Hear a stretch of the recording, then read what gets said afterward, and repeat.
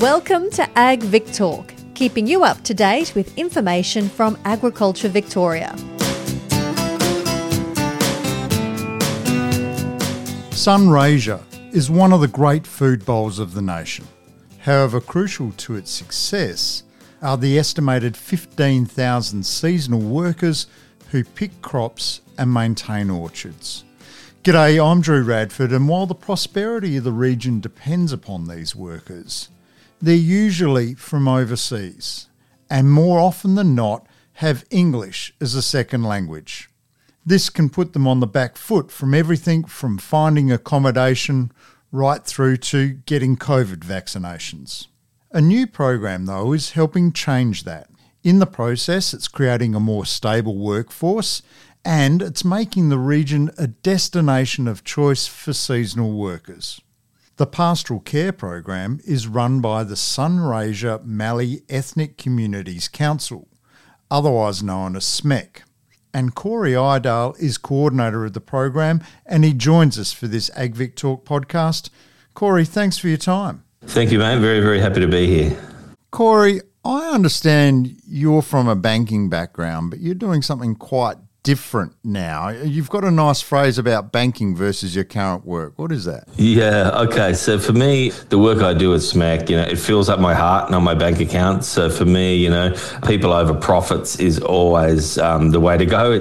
In my world, it has to be that way. It probably wasn't once upon a time, but I've learned so much about life and myself, and people first is my mantra, really. It's a wonderful mantra, Corey. And also, you were born and bred literally for generations from that part of the world. You're in Mildura.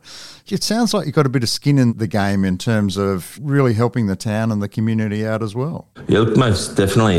So my family sort of roots go back quite a way. My great-grandmother was, well, I'll have to say allegedly, the first white person born in the town. She was born a set of twins, and unfortunately one of the twins never made it, but her father was Dr. Abramowski, who was the first doctor here back in the late 1880s. Quite a unique man. He wrote a book called The Fruitarian Diet, so he wanted everyone to eat fruit and get healthy. Probably before his time in the 1880s, but he was an interesting man, that's for sure. Well, that's quite a history of giving to the local community, and now you're involved in a project which helps with seasonal workers in the area. Corey, how important are seasonal workers for getting crops off? Look, without seasonal workers, fruit doesn't get picked. It just simply doesn't. There's no other way to say it. We need the farmer to grow and create the fruit and the veggies, obviously, but without people to assist in picking and getting the crops off, the crops don't get off, farmer doesn't get paid, he doesn't spend money in the town doesn't prosper, and so on and so on. So really, without seasonal workers doing what they do in our region, our town would be in significant trouble, I would have thought. So we value what these guys do immensely. Well, I know I do, and a few of my mates are blockies or farmers. They're the same. Without seasonal workers, no fruit gets picked. Those seasonal workers, I imagine that's a makeup of different backgrounds and nationalities and also different objectives too. Like some, I guess, are backpackers and some are doing this more for, well, this is the way I make $1. Yeah, look, absolutely. And the great thing now is that there is work available in the Sunraysia district in Swan Hill as well. There's work available. Well, I think we've got it down to like 48 to 50 weeks of the year. So effectively, you could come to Mildura during January, start the table grape picking. So that goes through until May, so just finishing now. They have a couple of weeks break and then pruning starts. And pruning runs through till sort of, later in the year, maybe August, September. And then there's leaf plucking starts in October. Then, there is work all through. And in between, that's just table grapes. So in between, we've got the citrus that begins in May and runs through till about October. There's dried fruit as well, so there's work available on dried fruit properties. And then the wine grape industry, that's another whole separate thing. I mean, that is more mechanised nowadays. What we do know is that the sort of, in the 80s and sort of maybe 90s, that was a European-based sort of workforce. The Turkish people, Greek people sort of bought properties, but Now what we have is the Pacific Islander community, and that's Tonga, that's Samoa, that's all of that group of islands. So that's one workforce, and the other is the Southeast Asian primarily. So Thai, Vietnamese, Lao, Cambodian. That's another sort of workforce, and they operate independently of one another, but sort of on the same farm. So I guess what we do also, just to add in and finish that off, is that there's a number of labour hire contractors, and they generally, the Islander ones will hire their own people, and the Asian also the same. So, they're operating, I believe there's 70 or 80 or maybe 90 labour contractors registered in our district. So it's quite a lot of people to employ. Maybe 5,000 to 9,000, upwards of, I don't know, I've heard the number 15,000 if you include the Robinvale area as well. That's a lot of people needed each year, Corey, to pick produce and maintain plantings and vineyards, etc. What are some of the issues then faced by employers and workers? I would suggest that the main issue right now is accommodation. We simply don't have enough beds to support the labour force that we have. We were very fortunate here at SMEC to be funded for an accommodation facility. So we had an old building. We got some state government funding, which is, we're so fortunate to have received. And that's now housing. I think right now there's 46 Samoan workers in there. So that's safe, equitable accommodation for seasonal workers. Without that, that's sort of, let's say, 50 people that have nowhere to live. And if they were to live somewhere, they were going to end up on a shed floor somewhere. So there's a new project in the wings which will hopefully continue that accommodation. But yeah, accommodation, mate, is the biggest issue. There's just a lack of. I imagine there's other issues, though, just even attracting people to the region, and then probably language issues as well and cultural issues. What are some of those other things that may be problematic getting people to the area? So within the pastoral care project, the object was just to get out and meet workers and see what the problems were. So we had 2 staff in Mildura, 2 staff in Swan Hill. Initially, they were finding issues, certainly communication issues, so language issues. I mean, not being able to, go to Vic Roads and say, oh, my licence is about to expire. How do I get a new one? Or I'm on an international licence. How do I get a Victorian licence? Things like that. Even as basic things as I don't feel well, I need to go to the doctor. And obviously we know that COVID kicked in sort of March last year, nearly in line with this project. Sorry, the year before. But we were working through and found that, there were many, probably COVID-infected sick people on farm that just thought, well, if I don't work today, I'm not going to get paid, so I've got to work. Their object is to come out here for 3 to 6 months, work hard, get paid, send the money home and go home and have a better life. And if you're sick, you can't do that. So we found the need for significant support in that COVID space. We decided that we need to start getting people vaccinated.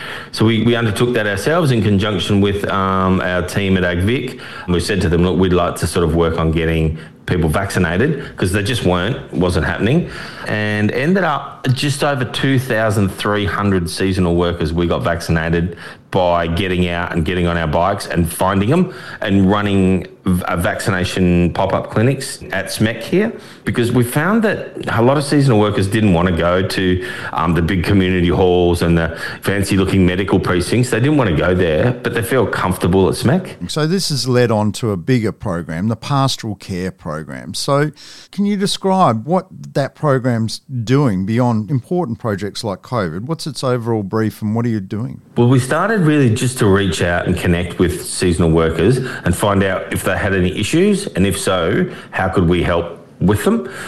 That sort of rolled into the COVID element, and then beyond that, we are really becoming advocates for seasonal workers for things like, if you imagine that you came here a couple of years ago to start working on a table grapes, you got your Medicare card expires. If you have practically no English, how do you go and say, oh, my Medicare has expired, I need a new one? So we're doing that sort of thing. We're working really hard in translating a lot of information into different languages and getting it out. So we use social media like WhatsApp, and there's one called Line, Line, that's quite big in the Southeast Asian community. So what we do is we translate information, and it might be COVID updates, for example. It might be you no longer need to wear a mask when you go to the supermarket. we translate that. We send that out through our network. One of my staff has about 300 or nearly 300 people on her WhatsApp group. And in one little message, she can reach 300 people in an instant. Same with a couple of the other workers. So we're info sharing. We're converting information from English into a number of languages and getting it out there. As much as it sounds a simple process, it's not.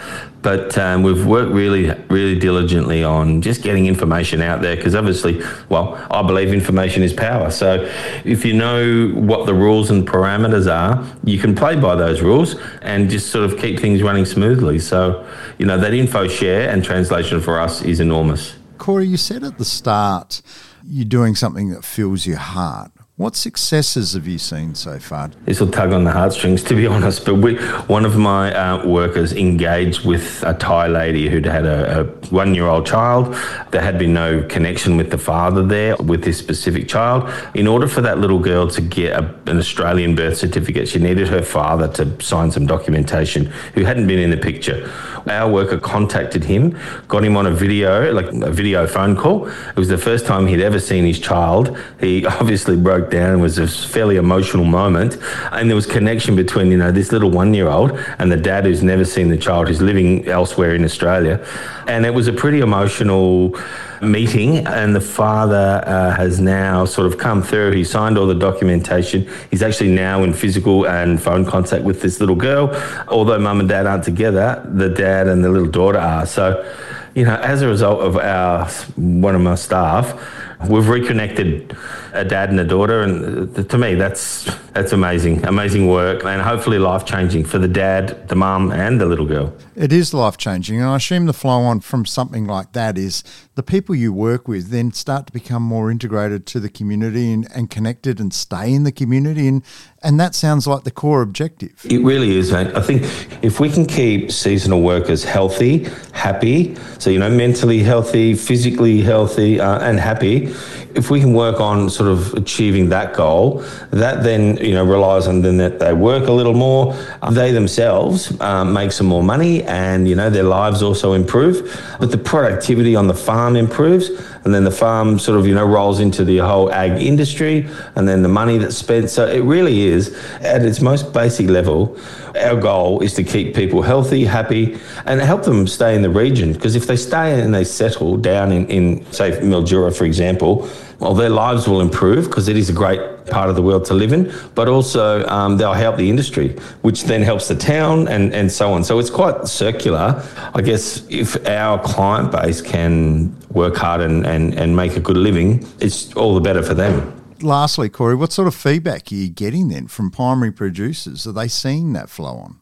They are. Initially it was pretty hard just to walk on a farm and say, meet the owner and say, we're pastoral care workers from SMEC. We just want to chat to your workers. Initially we got a bit of resistance, but what we actually did, SMEC itself, we run a food hub. So we, provide lots and lots of food to people that don't have much. So what we started doing is just taking out some basic, breads and bits and pieces at Smoko at sort of 9 or 10 and saying, hey, here's a bit of Smoko. Can we just sit down and chat with your workers? The farmer then comes in, he brings a cup of tea, there's a biscuit or a cake or even just a loaf of bread with Vegemite, whatever it was. And we got in that way. We utilised the almighty bit of food, bit of tucker, and connected on. And from that, it started becoming a bit of a thing. We wouldn't just turn up. We'd generally try and contact either the contractor who was running the staff, just so they knew, because just turning up out of the blue is not really a great thing. So, we really managed to streamline how we connected to the workers, but also the farmer. I'm in the process of working with a couple of different groups, key sort of agricultural bodies, to start cultural competency training, which we run here at SMEC. So what we're going to do is get, let's say, the team from Australian Table Grapes, maybe, 10 or 20 of their farmers, and there's a 4-hour education session talking about culture and how people's cultures are different and how, you can best connect with people. So we're really trying to just get farmers to have a think that the really important people in their world are these seasonal workers. And if they understand some cultural elements of their workers, they'll connect better with them. There'll be better productivity. Everyone will be happier. And, hopefully life sort of goes on and is positive. Corey, how do people find out more if they want to get involved with the program? So we obviously have a website, which is www.smec, which is smecc.org.au. It has some amazing information on it. There's actually a section in there that just you can click on to say, I want to be involved. It's quite a simple way. You can send your details through and we'll reach out to you. We're a 43-year-old organisation now, as it began in 1979. So we're not new, but we're certainly becoming well known. We were just contacted by somebody living in Malaysia that said, hey, I'm coming to Australia. My friends told me your organisation is fantastic. When I get there, can I come and meet one of you guys? We've skipped over to, Southeast Asia, and we're having people contacting us because they're going to move to Australia to work. So that, to me, shows that the Pastoral Care Project has done amazing things. Among Corey Idale's team of pastoral workers is Viliami Vaya. In the 90s, Vili came to Australia as a 21-year-old and since then has spent many years as a seasonal worker. He's experienced the difficulties they all face and he views his new job as a chance to give back to the community. My role is to work with the seasonal worker that comes in the seasonal worker program from the island, from the Pacific Islanders. Well, we have 3 priorities that we have to take care of. Make sure that they are COVID safe in their working place, COVID safe in transportation, and COVID safe in their accommodation. So what I do every day is visit where they work at and observe whatever I can observe in their workplace. Is there something that needs to be taken care of, like if it's overcrowded in the accommodation? And I also translated a lot of flyers in regard to COVID safety and pass it on to these people in their working place and also where they live. I work with other families as well, individual families, but my target is to work with the seasonal workers that are here because of COVID-19 and make sure that they are well taken care of. Vili, it sounds like a challenging but also very rewarding role. To help the community, you have to look at it from all different aspects. And working with these seasonal workers, a lot of time they are facing trials while stuck in here because of COVID-19. And a lot of things take their focus away from the real purpose of why they're here, because they miss their families a lot. So I witnessed several problems that happen within the seasonal workers. Some of them turn to alcohol, gambling, even drugs. I guess just to take their mind off from being away from them, because most of them, they have young families at home at the island. And because of how many years they've been here in the seasonal work program and never have the opportunity to return. And I'm glad that it start opening up the border now, and I saw a few of those workers going back and enjoy with their families. But these are the problems that they were facing while they were here in the last 2.5 years. So I organized activities because I saw a lot of them. They can sing, they can play guitar or play instrument. So I figure if I organize a choir or something so they can come in and contribute their talent instead of turning to drugs and turning to alcohol and gambling, maybe they will come and contribute their talent into doing this with the community as a whole. And right now I'm running this choir and heaps of them showed up, and we even have the opportunity to go to sing at some function in the council or also churches as well. That's where I get out of it. Vili, it sounds like a lot of seasonal workers benefit from your care and attention as a pastoral care worker. Viliami Vaya, may that long continue, and thank you for joining us for this AgVic Talk podcast. I'm glad that you want to talk to me today. Appreciate it. Thank you for listening to AgVic Talk. For more episodes in this series, find us and follow us wherever you get your podcasts.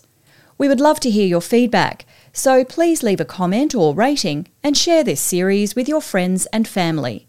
All information is accurate at the time of release. Contact Agriculture Victoria or your consultant before making any changes on farm. This podcast was developed by Agriculture Victoria, authorised by the Victorian Government, Melbourne.